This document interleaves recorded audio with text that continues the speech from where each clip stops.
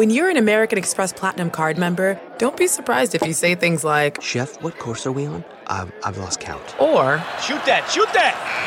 And even, Checkout's not until 4, so... Because the American Express Platinum Card offers access to exclusive reservations at renowned restaurants, elevated experiences at live events, and 4 p.m. late checkout at fine hotels and resorts booked through Amex Travel. That's the powerful backing of American Express. See how to elevate your experiences at americanexpress.com/withAmex. Terms apply. June's Journey is a fascinating hidden object mystery gaming app where you'll play as June Parker, tasked with a daunting obligation: solve your sister's murder. Set in the 1920s, the era of glitz and glam, this family mystery is one for the ages. Everyone's a suspect until your investigation determines otherwise. The clues are all around you, hidden within tricky twists and turns. You'll collect detailed information about each character in your photo album where you'll comb over every detail. You can even join a detectives club to chat and play with others or against them in the Detectives League. With hundreds of puzzles to solve, you should probably get started today. Discover your inner detective when you download June's Journey for free today on iOS and Android. We all have busy lives these days, and we don't want to waste a day recovering after a night out. That's why ZBiotics is the answer we've all been looking for. Their probiotic was invented by PhD scientists to tackle rough mornings after drinking.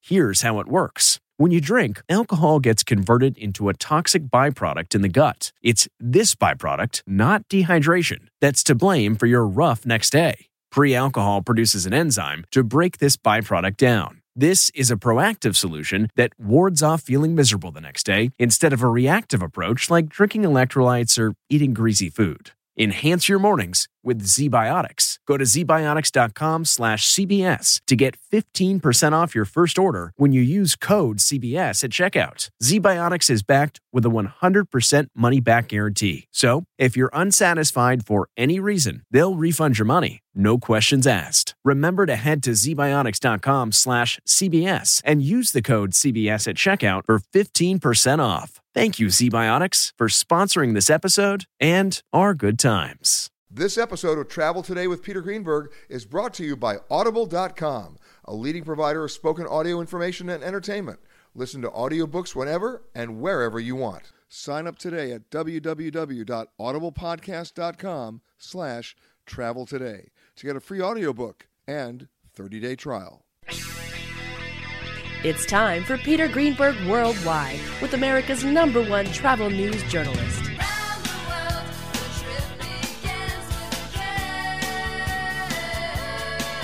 And now, the man who travels over 400,000 miles each year, your travel detective, Peter Greenberg. Hi, everybody. Peter Greenberg here, and welcome to the podcast that's done from a different location around the world every single week. One day Canada, the next day Thailand, then New York, London. You just never know. This week we come to you from Berlin at the ITB, the largest travel convention show on the planet. My next guest, I see him in... he lives in Stockholm. I live on a plane. But I never see him in Stockholm, and he never sees me on a plane. But we do see each other from time to time in various places around the world, including Berlin. Doug Lansky, how are you, man? Hey, it's great to be here, Peter. I mean, every time I see you, I can always ask you, okay, what's bothering you about the world of travel? Well, I can tell you what's bothering me that I'm going to be speaking about later today at this conference, and that's the visitor welcome. There's they did a really interesting study with TripAdvisor where they saw that the traveler was most excited at their point of entry. If they tracked their entire trip from before they booked till after they were home, and when the travelers are at a most excited state... That's when they get beaten up. That's when they get beaten up. Right before, if they're not getting held up, it's when they're entering at the airport and or at the hotel. Well, I will tell you a story that happened to me about a year ago. I was shocked. I flew in from Frankfurt to Chicago. I was clearing customs, and when I got to the customs officer, because the global entry machines weren't working, when I got to the customs officer, it was a woman. She said, "Well, welcome home." I went, "Oh my God, marry me." I mean, it was like, what? She was so nice. Yeah. And I mean, that makes a difference. It makes a huge difference. And here's the thing. When people get off of a plane, they walk through a waiting area, they walk down some hallways, they stand around and get their luggage. And then the first thing they do when those doors open and they exit that secure area of the airport, there's between 20 and 200 people standing and waiting. Some of them drivers, some of them are their family members. They look you over head to toe, and you're not the person they're looking for. So the first thing you get greeted by is about 200 people who are not happy to see you.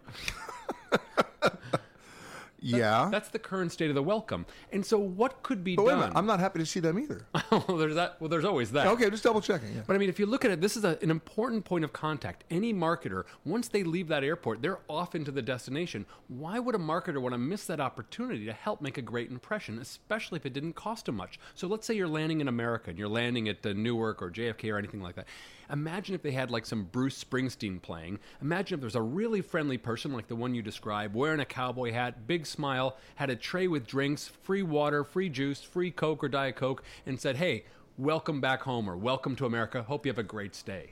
Well, why wouldn't somebody, I'm asking the same question you just asked. I mean, why wouldn't somebody like a Coca-Cola or a Hershey's or somebody basically give you a welcome to America with an American branded product? I think if Brand USA or US Travel got behind that just basic notion and invited them in, I would imagine a lot of sponsors would be lining up to do just that. Right. But more than just product, it has to be attitude change. We have a situation right now because of the January 27th original executive order by the president, now having been amended, but the optics are still terrible. The perception of America right now is that we're unwelcoming, we're closed, and we're really hostile to foreign travelers. And as a result, we're going back to the days immediately following 9/11, where we lost 10 years of revenue, tax base, and jobs because of the same feeling that the world had about us. I think it's going to go even one further here because now, as you know, they're trying to ask for social media passwords. They want to get access. They want you to give up your Twitter account password, your Facebook password, Instagram password before you can get access to, get your ESTA application and come into the U.S. As a foreigner. As a foreigner. Well, I know friends of mine who are foreigners who've had their laptops seized. And at a certain point, where is the due process here? Right. We need a better welcome. Yeah, no kidding. Well, the thing is this. You can't have a better welcome until you have a better perception. Right. Because right now the perception is don't go. I mean, exactly. We're looking at a huge drop, 17% drop in online search, a 7% drop in online bookings, and that's an average. So look at those numbers, right, since January 27th. In the first week following the January 27th order, business travel alone lost $185 million in bookings. And that's globally. And you can tie it right to that. It's going to be interesting to see what gets Trump's attention. Is it going to be job loss? Is it going to be some of these economic numbers that come out that he sees when international travelers stop showing up at our airport? I know there's been an attempt in the private sector to get those numbers in front of him so that he can see it. Because, beware of the law of unintended consequences. I don't think this was properly thought. I don't think anybody, including him, thought this was going to happen. No. Definitely not. This is a tidal wave that's just sort of shaping up out at sea. This whole lack of international visitors showing up in the U.S. And I think it's something that people in the industry can all see coming, like yourself. And I know people, as I walk around the fair here, talking to people from the U.S. at different booths, they're worried. They see this coming. And hopefully... Well, they can almost quantify it right now. They don't have to see it. They can look at the numbers right now. Yeah, it's happening already. I think this is just the beginning. Well, let's turn it on its head for a second and talk about, especially unintended consequences, the plus side here. It's a global buyer's market in travel. New York to Hong Kong round trip right now is $440. Yep. New York to Barcelona, $440. And these are summer fares, and we're only in March. But this is exactly what's going to happen. All these other international destinations are going to sense this sort of tentativeness in coming to the U.S., and they're going to pounce on that. And they're going to start going to Hong Kong or Barcelona or South Africa or wherever. Although, I have to tell you, and I'm almost embarrassed as an American to say this, so many of my friends who are not one of those 7 countries that might be affected in the original Trump executive order are saying, I'm going to cancel my safari to Africa, or I'm not going to go to Egypt, because of this. It doesn't even affect them. Wow. Yeah. Oh, no, you're seeing that drop off. And so it's not just foreigners coming inbound. It's Americans going outbound. Right. Now, at a certain point, you'd think that some of that discounting would get their attention, that they get so much attention, they go, oh, I got to go. I mean, it's cheaper than going to Washington, for the shuttle, right? Right. Well, one of the things is the bar for the welcome. The bar has been so low for so long. All it really takes is someone with a big smile saying, like you said to you, welcome back home or welcome to America. Imagine this. Imagine you get into a taxi. Not only is it clean, and the person has gotten some basic training on, being polite without being in your face about it. Imagine if the taxi driver says this to you, hey, I've got a MiFi device here. Here's the password. It's written right on the window if you want to use free internet while you're in my cab. Right. What a great way to start a conversation. And the guy gets a better tip. Absolutely. I mean, one of my best experiences ever was in a New York cab, 20 years ago. on the way to Kennedy Airport, and I had such a great experience. I made the guy my driver for the next 10 years. I mean, and he wasn't just my driver, but I had his cell phone, and it was a yellow cab. Yeah. But he would drive me, he'd drive my mom, he'd drive my friends. He never had the meter on. Once a month, he just told me what I owed him. I gave him a check. I mean, it was great because he started a conversation. I was welcomed. Right. And all of a sudden, it's part of the extended family, which is what travel is at its best. One of the things I'm trying to start thinking about is imagine if this catches on. If the DMO finally says, you know what, that is worth something. A DMO meaning what? The Destination Marketing Thank Organization. You. I just want to make sure but although I think it should be called a Destination Management Organization, I think they need to play a bigger role in making sure, for example, the beaches stay cleaned, that there aren't too long of queues at some places. I couldn't agree with you more. It's not about marketing. It's about making sure the buses run on time. If you don't do that, no amount of marketing is going to save you. You need a great experience. Still, the best marketing is word of mouth, so you have to give a great experience to make sure you continue to get that word of mouth. But imagine if these guys start, hiring their creativity, their PR team or their advertising agencies to come up with a great welcome. Imagine as those doors open, instead of having all those people standing there, there's a Jumbotron that takes a picture of you, puts it up on the big screen and says, whatever, welcome to Newark. They could do a lot of really cool stuff. If they could. And look, the technology exists. There's a budget for it somewhere. You just have the will. You're good at unlocking those budgets. Maybe you could have a chat. Yeah, right. Well, if I can unlock those budgets, the welcome is going to be in my pocket, buddy. No, but seriously, I mean, the word that you used, Doug, was imagine. The year is 2017. Why should we even have to imagine? We should already be there. There's some airports that you've probably arrived at as well that they've done a great job Austin? At putting in. Yeah, they put in like a waterfall. They have like a scenic. No, they have live music at Austin. Right. There's some stuff they are doing, and those people should be getting credit for that. Yeah. And I know that Nashville has live music as well. Right. And when they're branding themselves as a music city, what better thing to have welcoming tourists than music? But they need to start thinking like that. It's the first, and not only at airports, it's usually the last experience as well. The first experience and the last, the two most lasting touch points of their trip. And as a marketer, you don't want to let those go. Toto, I have a feeling we're not in Kansas anymore.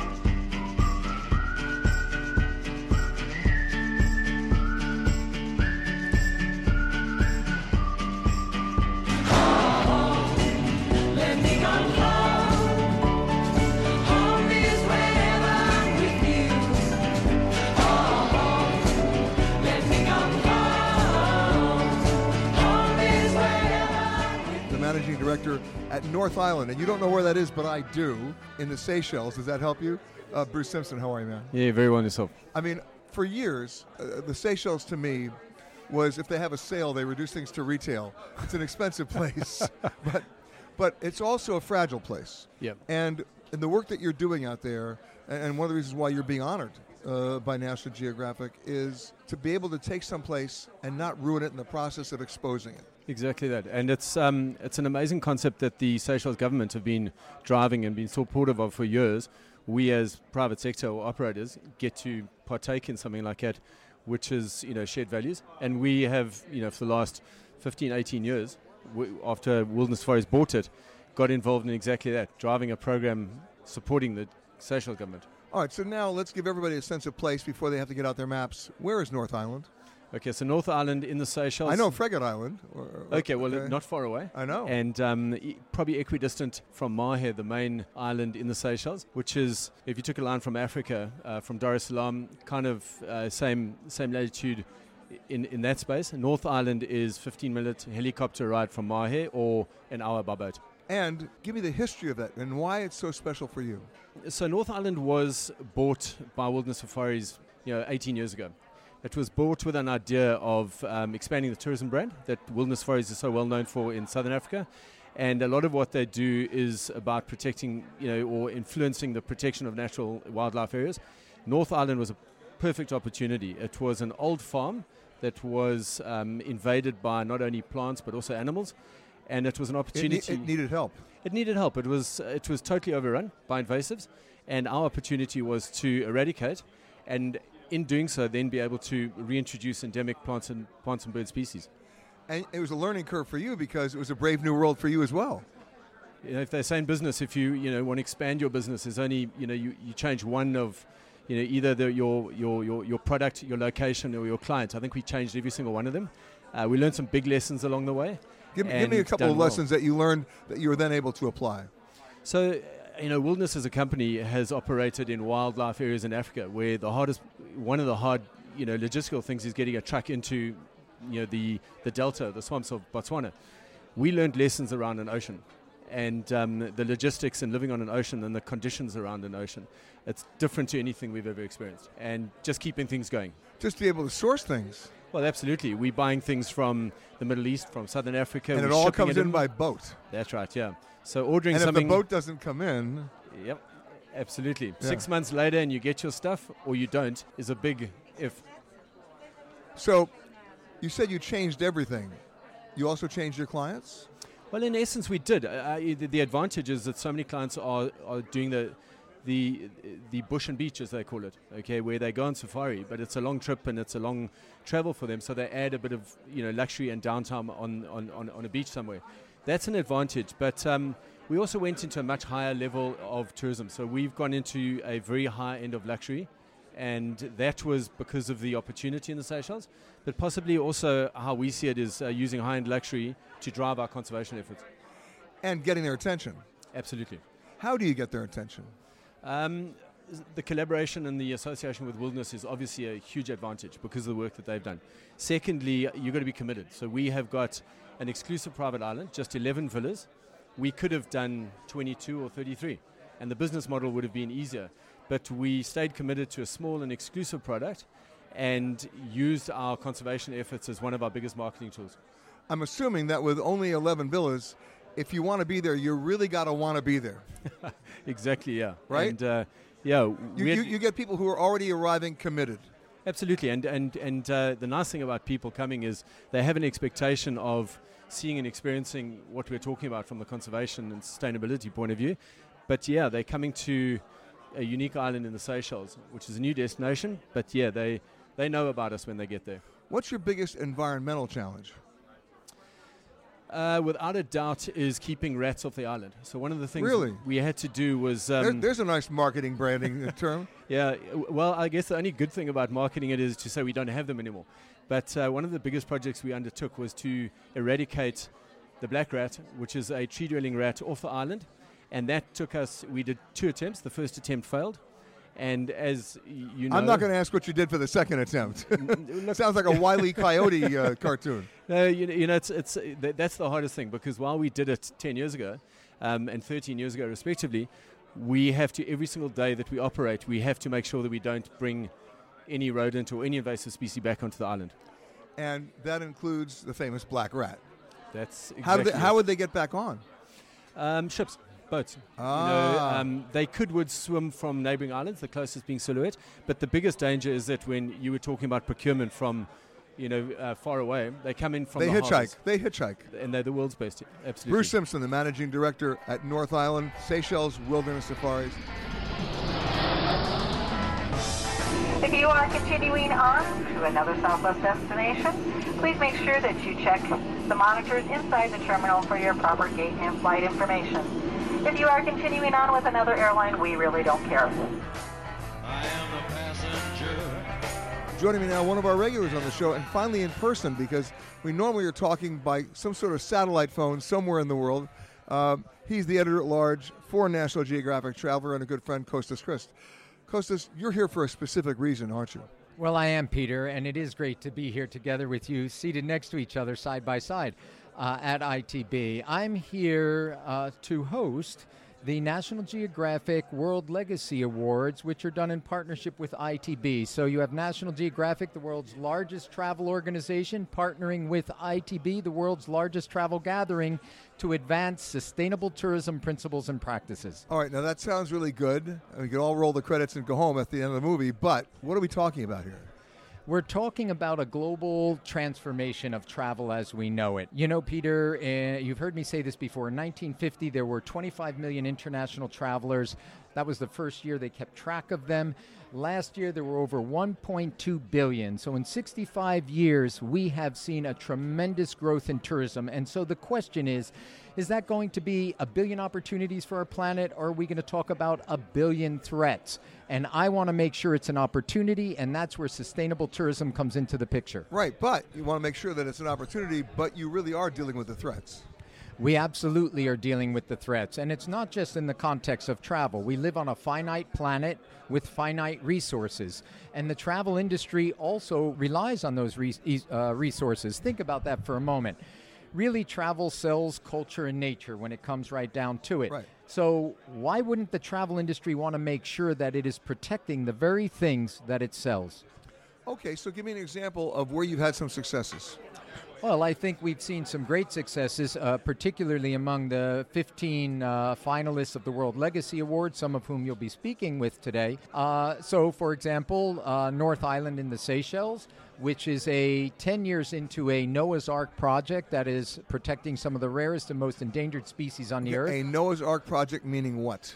Meaning this. There is an island in the Seychelles. The Seychelles, just like the Galapagos, is a place where life evolved independent from other continents. So we have some of the rarest animals in the world found only in the Seychelles and no other place. The Seychelles is what we call a biodiversity hotspot. What is biodiversity? It's life on Earth. So in the Seychelles, we have a concentration of species that are found nowhere else. And North Island, as an example, is a Noah's Ark project that is repopulating those endangered species on an island. 2 by 2?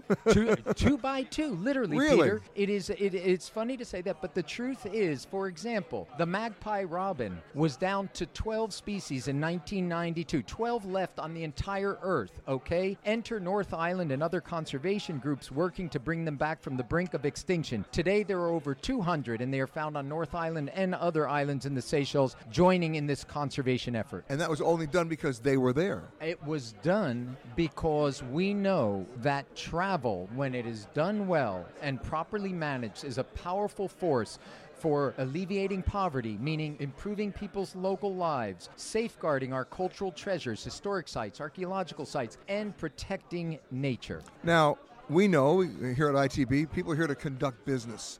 They're here to travel, do business transactions. How do you jump that hurdle of business transactions and educate people in the business about what they need to do about the planet? Well, I think that's a great question, and I'll put it to you the way I once explained it to a group of African parliamentarians.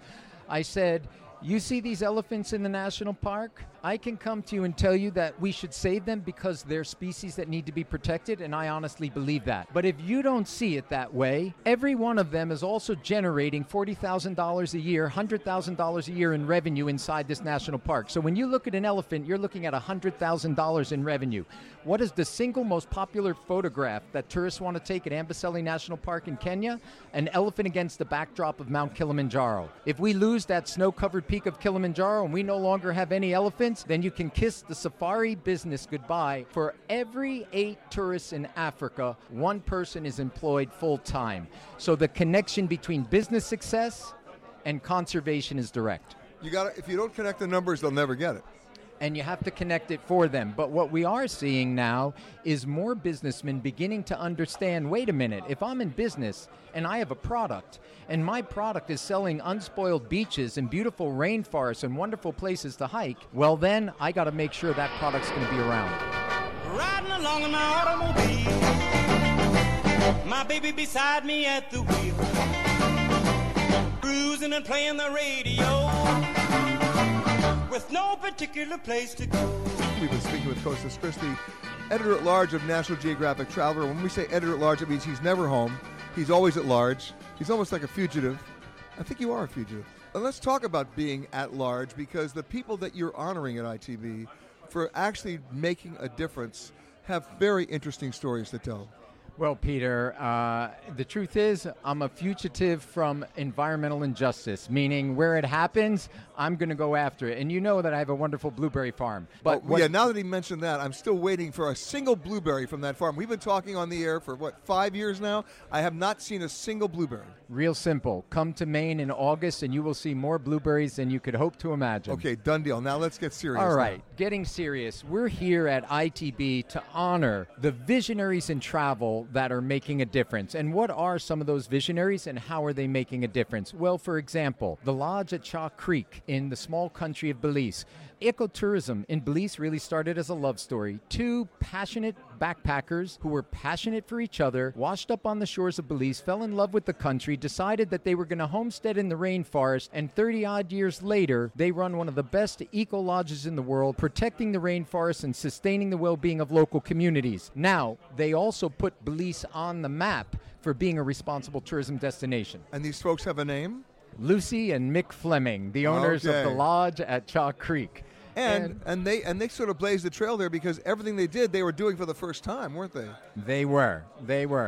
Again, another one of our honorees will be the Cayuga Collection, which also happens to be in Central America, not because that's where all the good work is happening, but it's one of the honorees we'll also have in Nicaragua and Costa Rica. This is a hospitality management company that runs 8 different hotels, and they are literally as green can get. And if you speak with the owner, Hans Fischer, what he will tell you is this: it's not easy doing everything in harmony in nature, but what we see is our staff are inspired and our guests are inspired, and they take that message of sustainable living into their own lives. All right, so I'm going to ask what might be considered a cynical question. Is it possible, I know this is a cynical question, I apologize, but is it possible to be too green?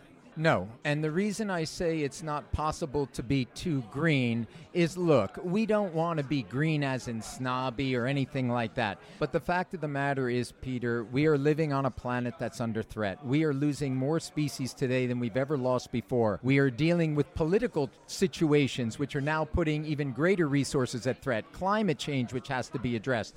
So right now, we need every green soldier we can get, and the travel industry is helping lead that charge. But you also have to make it in their best interest financially to do it.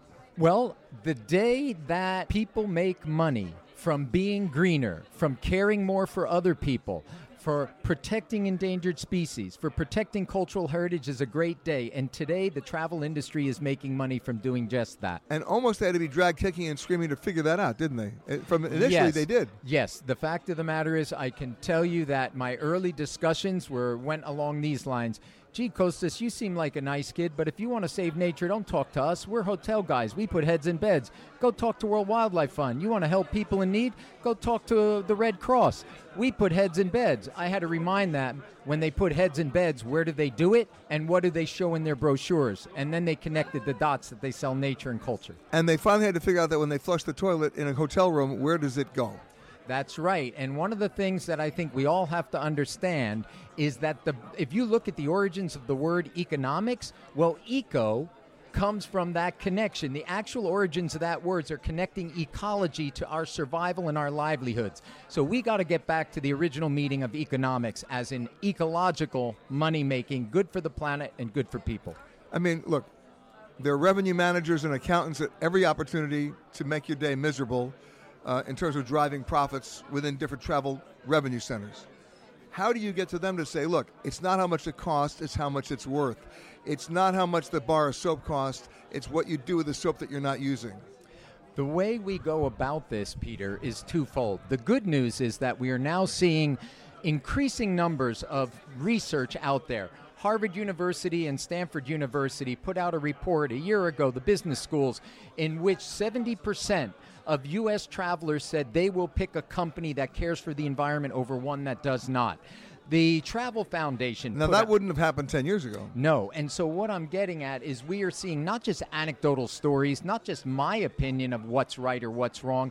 We are seeing hard and fast research that's saying that those companies that are committed to sustainability today are going to be the business leaders of tomorrow. Although, I'll give you the devil's advocate response, these are the same people who will say on a survey they'll only stay at a hotel that has a health club, but they never use it, or they'll only stay at a hotel that has a pool and they never visit it. So you have to actually, combine actions with words. Yeah, but that's the good news. There is no reason today, Peter, that you can't have an incredible vacation, a wonderful lifetime dream trip, and at the same time do it in a way that is positive for the people who live in that destination and that is safeguarding the resources and the cultural and natural treasures we visit.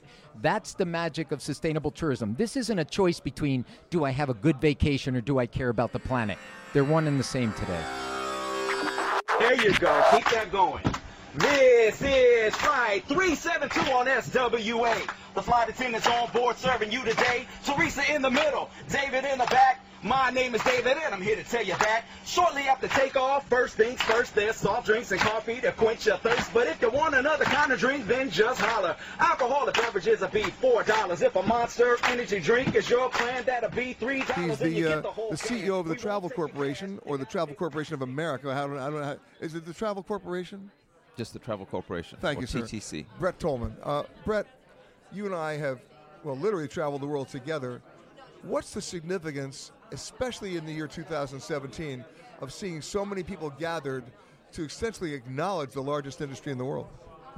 It's fantastic, Peter, as you know, and wonderful being with you. One of the most passionate, informed, intelligent people in the travel industry. Okay, and thank stop you for your sucking up support. right now. No, I mean that sincerely, okay. listeners. Thanks. No, it's fantastic. It shows the industry's vibrant. It shows people are very interested in the diverse destinations of the world. I was just talking to someone from Jackson Hole, Wyoming, who observed that in the one area where the Americas are situated, you've got the American booth sitting opposite the Russian booth, you've got the Ukraine booth sitting in between.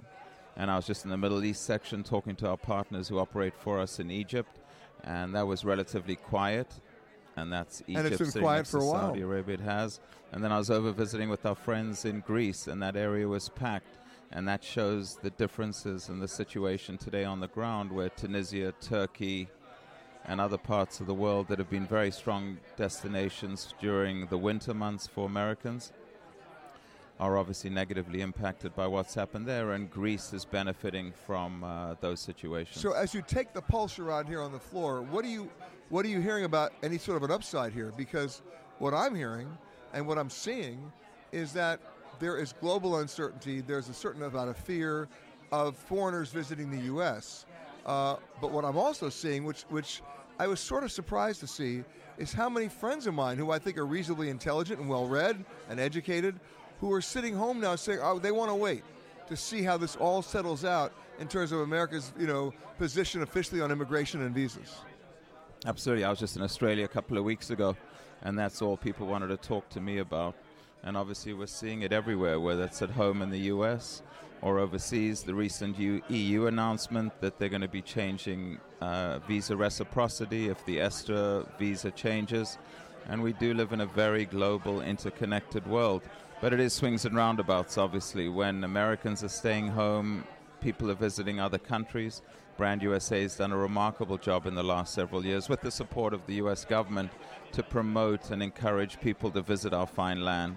And obviously we both hope that does not change. Well, we all remember, as our good friend Roger Dow pointed it out to us, the lost decade, between 2001 and 2011, where, America lost so much in terms of revenue, tax-based jobs, brain drain, because we were perceived as being unwelcoming, inhospitable, and closed. In the last 3 years of the Obama administration, they sort of got their act together. They changed the visa waiting times from 180 days down to 3. People were not frustrated anymore about coming to the United States. No security issues were compromised in the process. They just figured out where the choke points were and figured them out. And the numbers started to go up. And then we now have a combination of this perfect storm of Brexit, the U.S. dollar, the pound, the euro going down, the Egyptian pound being devalued, the Turkish lira being devalued, and then the uncertainties of any election year every 4 years, and then what was produced by that election, and people getting just scared. Uncertainty, we know, is never good for people's thought and optimism about travel.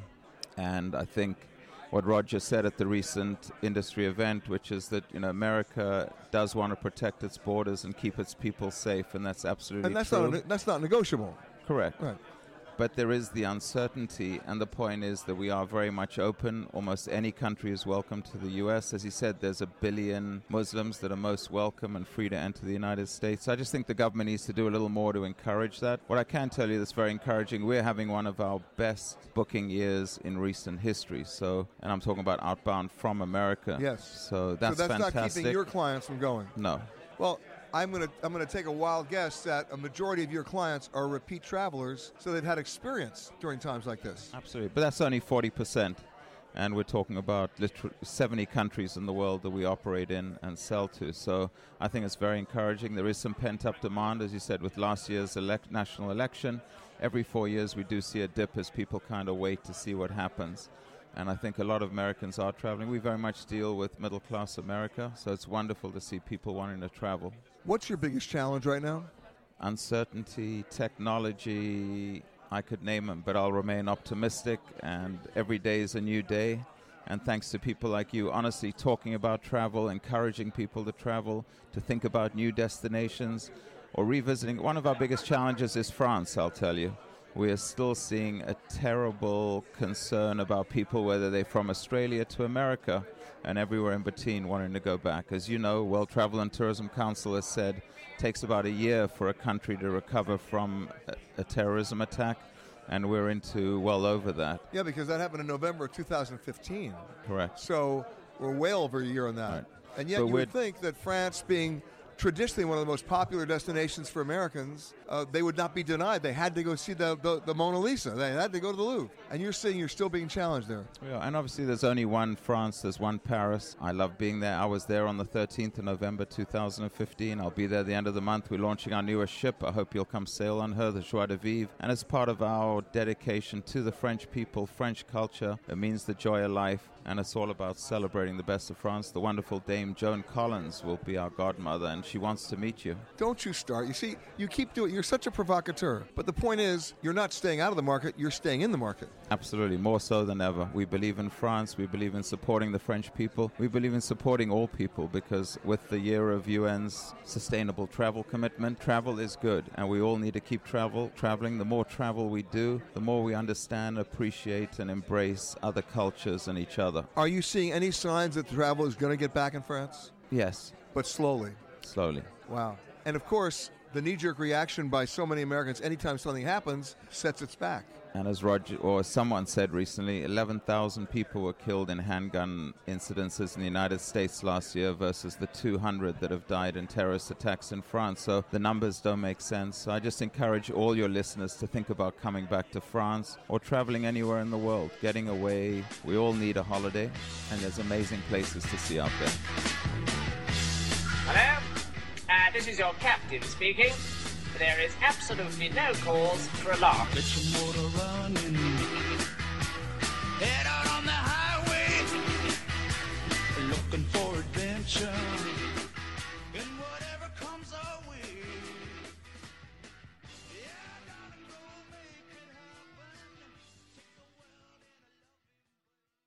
Audible.com has more than 150,000 titles and virtually every genre. So check it out for yourself. Sign up today at www.audiblepodcast.com/travel today to get a free audiobook and 30-day trial. I'm joined by an old friend of mine. I won't tell you how long ago we go back. We go back a long time. He's the chief executive of a small little airline that has no growth potential whatsoever called Qatar Air. Akbar Al-Bakr, how are you, sir? Thank you, I'm good, my friend. And we should not say how long we have been together, because then it will expose our age. You're right. But in all seriousness, you've had explosive growth in your airline, not just in terms of your fleet, but in terms of your routes. And how many cities in the United States do you fly to now? We fly to over 11 cities in the United States and growing. And, of course, the real battle out there now, if you're to listen to certain U.S. airlines, is about how they're in an unfair competitive disadvantage because of the Gulf carriers, including you. I don't believe that we are giving them unfair disadvantage against us. As a matter of fact, it is a making of their own, because they have all product, dilapidated cabins, cutting costs, but making bumper profits, the largest profits in the history of aviation. Well, so I don't know why they are complaining about it. Plus, they don't fly to Doha. They don't fly to 99% of our network. So we are actually providing easy, seamless travel experience to the American public. And at the same time, you're a member of the One World Alliance. Part of the connect with the American part of exactly right. Part, but unfortunately, they are being swayed by one individual who is still in backstage influencing things. I thought that you're talking about Delta Airlines. Exactly. I thought that the gentleman leaving Delta, that the new Delta management will look at us in a more positive way and try to cooperate with us. I am even today ready to cooperate with Delta and give their passengers a network expansion on Qatar Airways, especially that we operate Delhi to Atlanta, to their major hub. Oh, but so- what, yeah. what I would also like to mention, that, the United CEO mentioning that he doesn't understand why we operate to United States. Well, we have only 30, 40 passengers in our aeroplane. I think, frankly speaking, he must be smelling glue. He should go and see the MIDT and see what high load factors we are carrying out of the United States, serving the American public. Well, so much of what you've done with your route network, and same thing with Emirates and Etihad, is the connectivity through your hub. So, for example, if I needed to go from Hong Kong to Nairobi, I go through Doha. It's a very easy connection. You should ask this question to these 3 American carriers. If you want to go from United States to Nairobi, how do you go? And they don't have an answer. Because they don't fly it. Exactly.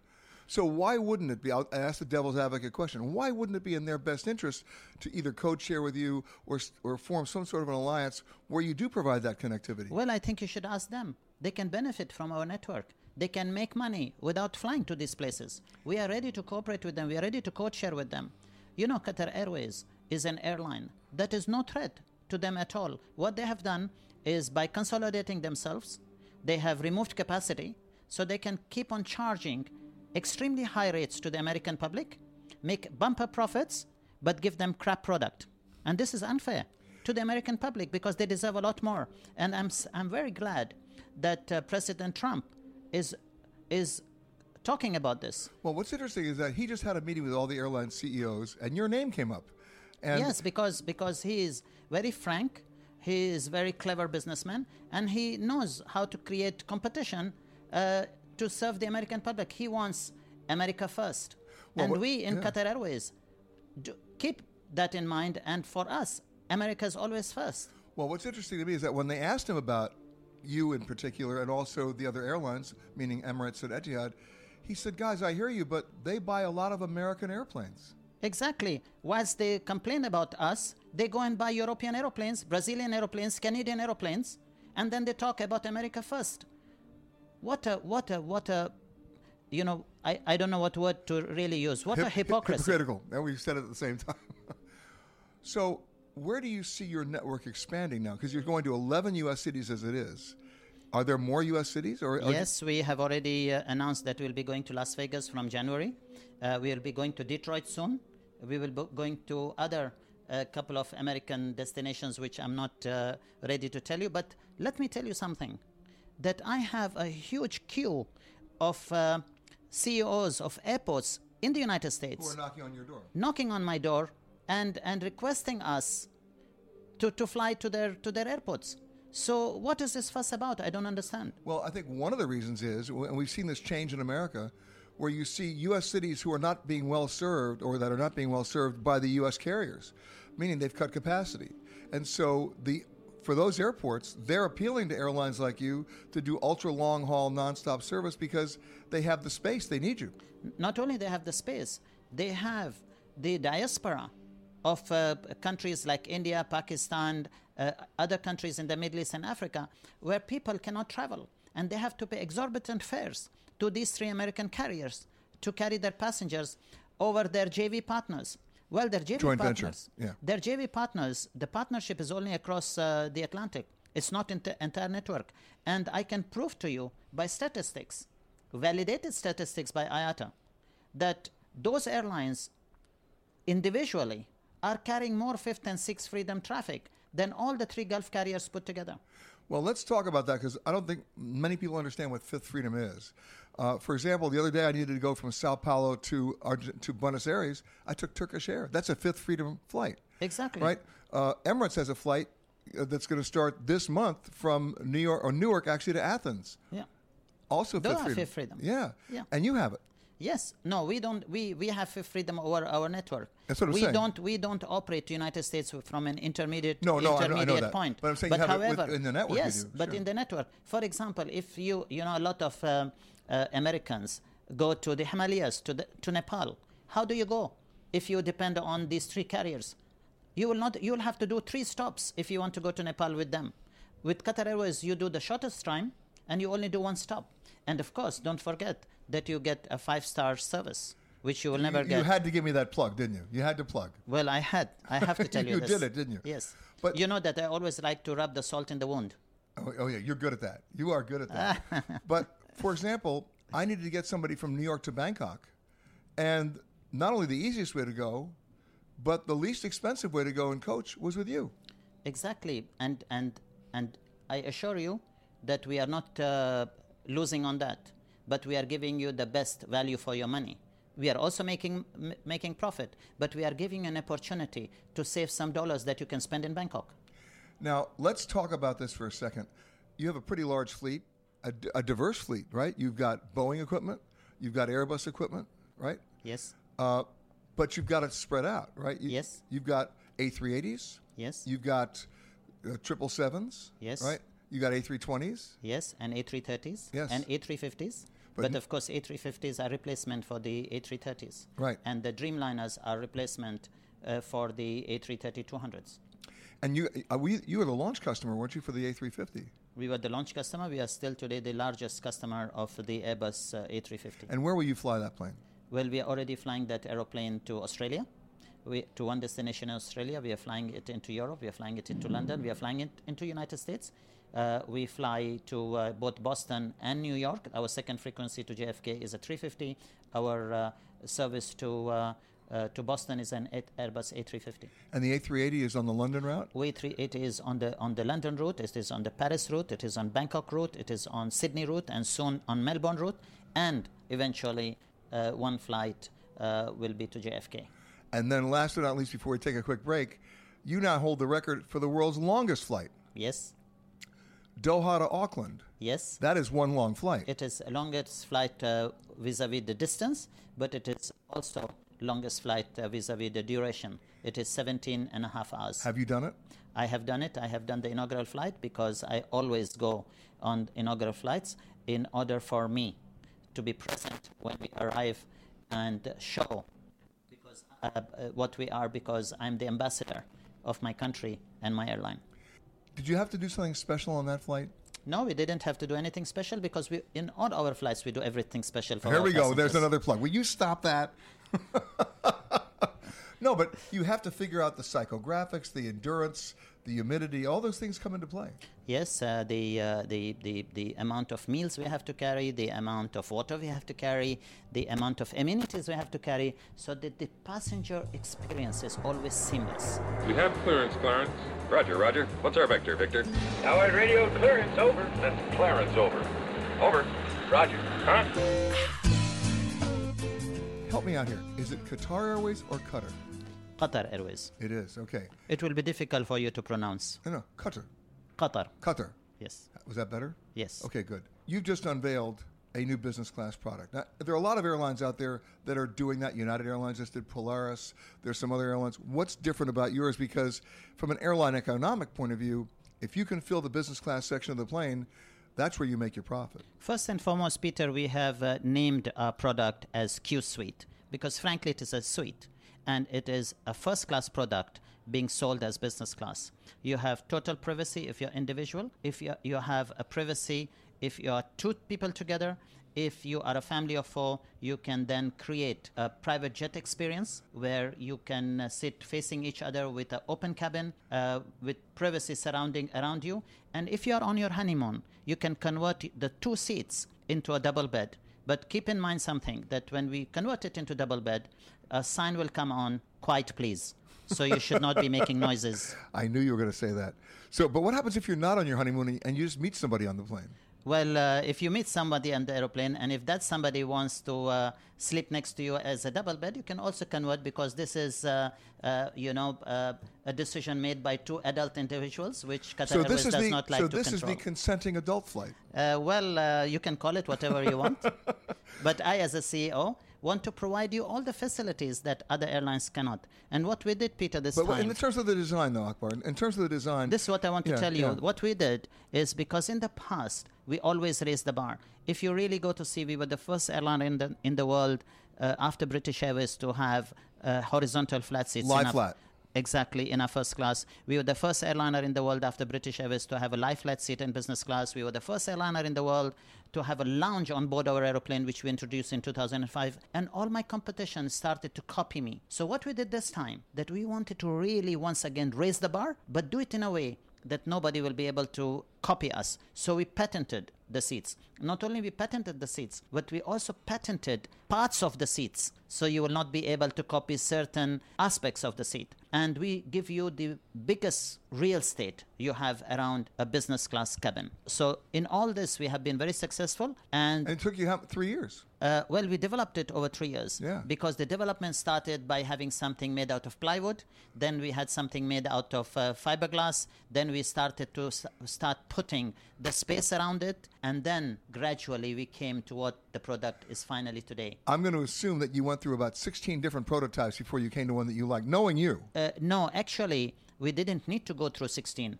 We needed to do many prototypes of the same product to get eventually to the quality and the finishes that we will accept on our airplanes. In designing this new product, what was the biggest surprise to you that you didn't expect, that you were, wow, now that's a wow? Well, there was no wows for me, because every time I saw the product in its evolution, I did changes to materials, to colors, and of course to the amenities around the seat, because we wanted to cover everything that a passenger wants.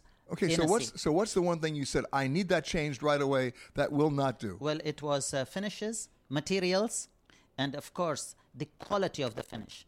Because every seat manufacturer will try to give you what you want, but they will always try to cut corners in quality, and this is what we will never accept. And we also want to do something that is lighter and easy to maintain. You can always have fancy things around the seats in an aeroplane, but the maintainability is the difficult thing that you really need to be able to grasp. Yeah, because you can't have it breaking down. No, we can't, because you rather not give a product to a passenger than give a broken product that you cannot look after. Exactly.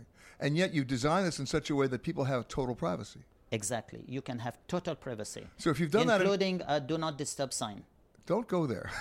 So if you want to be left alone in peace in your private cabin, right, you can put a sign on where the cabin crew knows that you don't want to be disturbed, like in a hotel. Now, you said this is a business class product, which really a first class product sold as a business class seat. Yeah.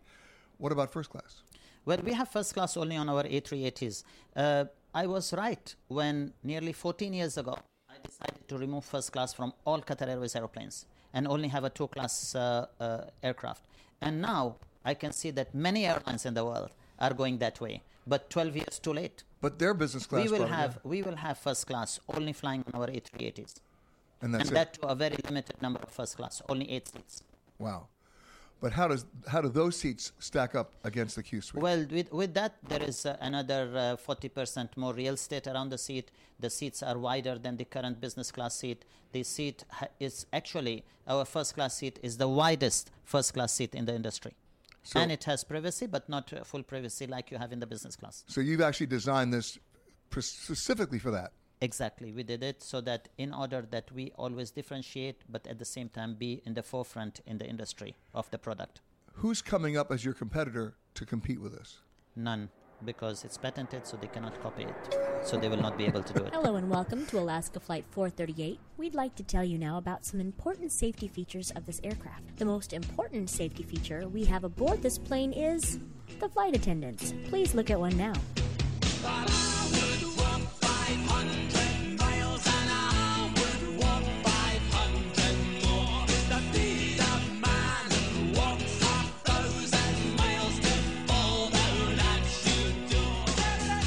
Anybody and everybody who's supposed to be here, and then they let guys like me and actually show up to acknowledge the largest industry in the world. And someone else who showed up, who has a number of reasons for being here, the editor-in-chief of National Geographic Traveler, George Stone. How are you, man? I'm doing very well. Yeah, and congratulations. Oh, thank you on surviving ITB so far. Absolutely.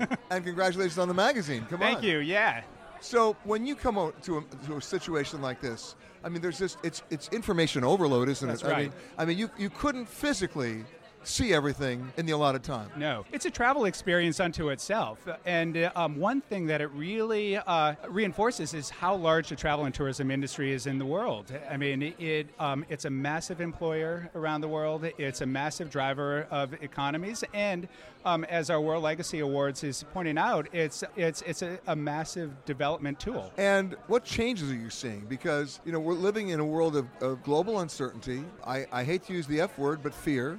We're looking at the numbers going down right now, a global travel buyer's market, if you will, as a lot of them are just choosing to stay home. That's right. Yeah. Staying home in your home isn't the best choice, but if you're American, you can still travel in the U.S. and have a phenomenal travel experience. But I generally think that travel broadens people, and the more people get out into the world, the more they see, the more they exchange, the more they represent their nation, and the more they open themselves to other people, the better off we'll all be. And then again, in instances where you have a turn down in travel, the traditional reaction from the travel industry is to discount. We're seeing unbelievable fares. New York to Hong Kong for $410? Take it. I mean, can't take jump Acela. on I that can't get on the. I airplane. can't get on the Acela for No. I mean, gotta go. I mean, look. If you're a holder, I know you'll agree with this, but I have to say it anyway. Yeah. If you're a holder of a valid U.S. passport, you have no excuse. Right. Now is the time to get out and take that big plane trip and just jump on it and enjoy it. There's no reason not to. And you're going to be open yourself to this great discovery. Hong Kong is a super example. Even if you have only a week, you can get to Hong Kong. Hong Kong is not just a city. There are parks and islands all around Hong Kong. How about There's so this? much to explore. 235 islands in Hong Kong. Well, you got the numbers. I do. That one I got. And Hong Kong itself is an island. Yeah. So the thing is, it's there, and the transit system there works. It's easy to get around. People speak English for the most part. Yeah. It's a wonderful place to explore. In your coverage of the world, and you are covering the world, what are you seeing as the shifts in interest now? What would you say? And everybody always asks this question, but I have to do it too. The hot new destinations for 2017. Well, I mean, the hot concept might be safe haven travel, and that's pushing some travelers into the Nordic countries. So, we're all going to Oslo. Yeah, but I don't really believe that. I mean, that's a concept. I still think that some of these classic, iconic draws are there. I'm a big fan of Spain. I can't go to Spain often enough. And then if you go to regions within Spain, like Basque Country, which is one of my all-time favorites, you're actually in a country within a country. It doesn't take too long to get there. It's languages within languages and an experience unto its own. It's true. And okay, those are a couple destinations. But I'm thinking right now with the power of the U.S. dollar being as strong as it is, the euro almost on a par with the dollar, the British pound completely reduced, the devaluation of the Egyptian pound, the Turkish lira. I mean, for the first time, at least in my recent history, we are as United States citizens in the driver's seat. Then it is our duty as United States citizens to see the well, world. Now that you put it like that. Well, then let's make an argument for more vacation time from our employers while we're at it. Are you lobbying the National Geographic Society? Yeah, I will. And I'm not actually counting too much. Don't tell my boss, but I never count about the employees. But, Americans, let's face it, we're terrible at taking our vacation days. Yeah. It's like fear of missing out or thinking that we'd be replaced if we leave. I mean, when you take a look at the total number of days we choose not to take, which we don't get back, by the way. No, we don't. It's a little scary. It's staggering, and it has a consequence. And I hear again and again from our readers that they come alive when they're away. And it usually happens after about 3 days away. And then they have a break from their routine. Maybe they put their cell phone down. Maybe they just open themselves up to listening to one another if they're traveling with their family. These things are happening. And it's wonderful, but it's also a little bit sad when you hear that people come alive when they're traveling, more alive than they are in their day-to-day life. But I understand that because it's a brave new world at that point. And then it's an environment they're not used to. And I'm not so sure that we put our cell phones down, by the way. We don't change, at least my experience, we don't change our lifestyle when we change our location, even if we think we do. What we do is we occasionally, when we're traveling, look up from the cell phone. Yeah, that's right. It's there. It's still there. It's documenting our every move. I mean, look, George, be honest with me now. When you get to a hotel room in another country, first thing you're doing, you're crawling around looking for an outlet. Come on, you are. Yeah, I am. Well, the first thing I do is I look at how many steps I've taken on my cell phone, and I just pray that it's more than 10,000, because in my workaday life, it's like hundreds. So that's another good reason to travel. What's your personal best? Well, this year I think it was like 18,000, but I have a feeling I must have given it to some child to run around with. That's your excuse. That's my excuse. You've been listening to Peter Greenberg Worldwide. Catch us each week as we broadcast from a new location somewhere around the world.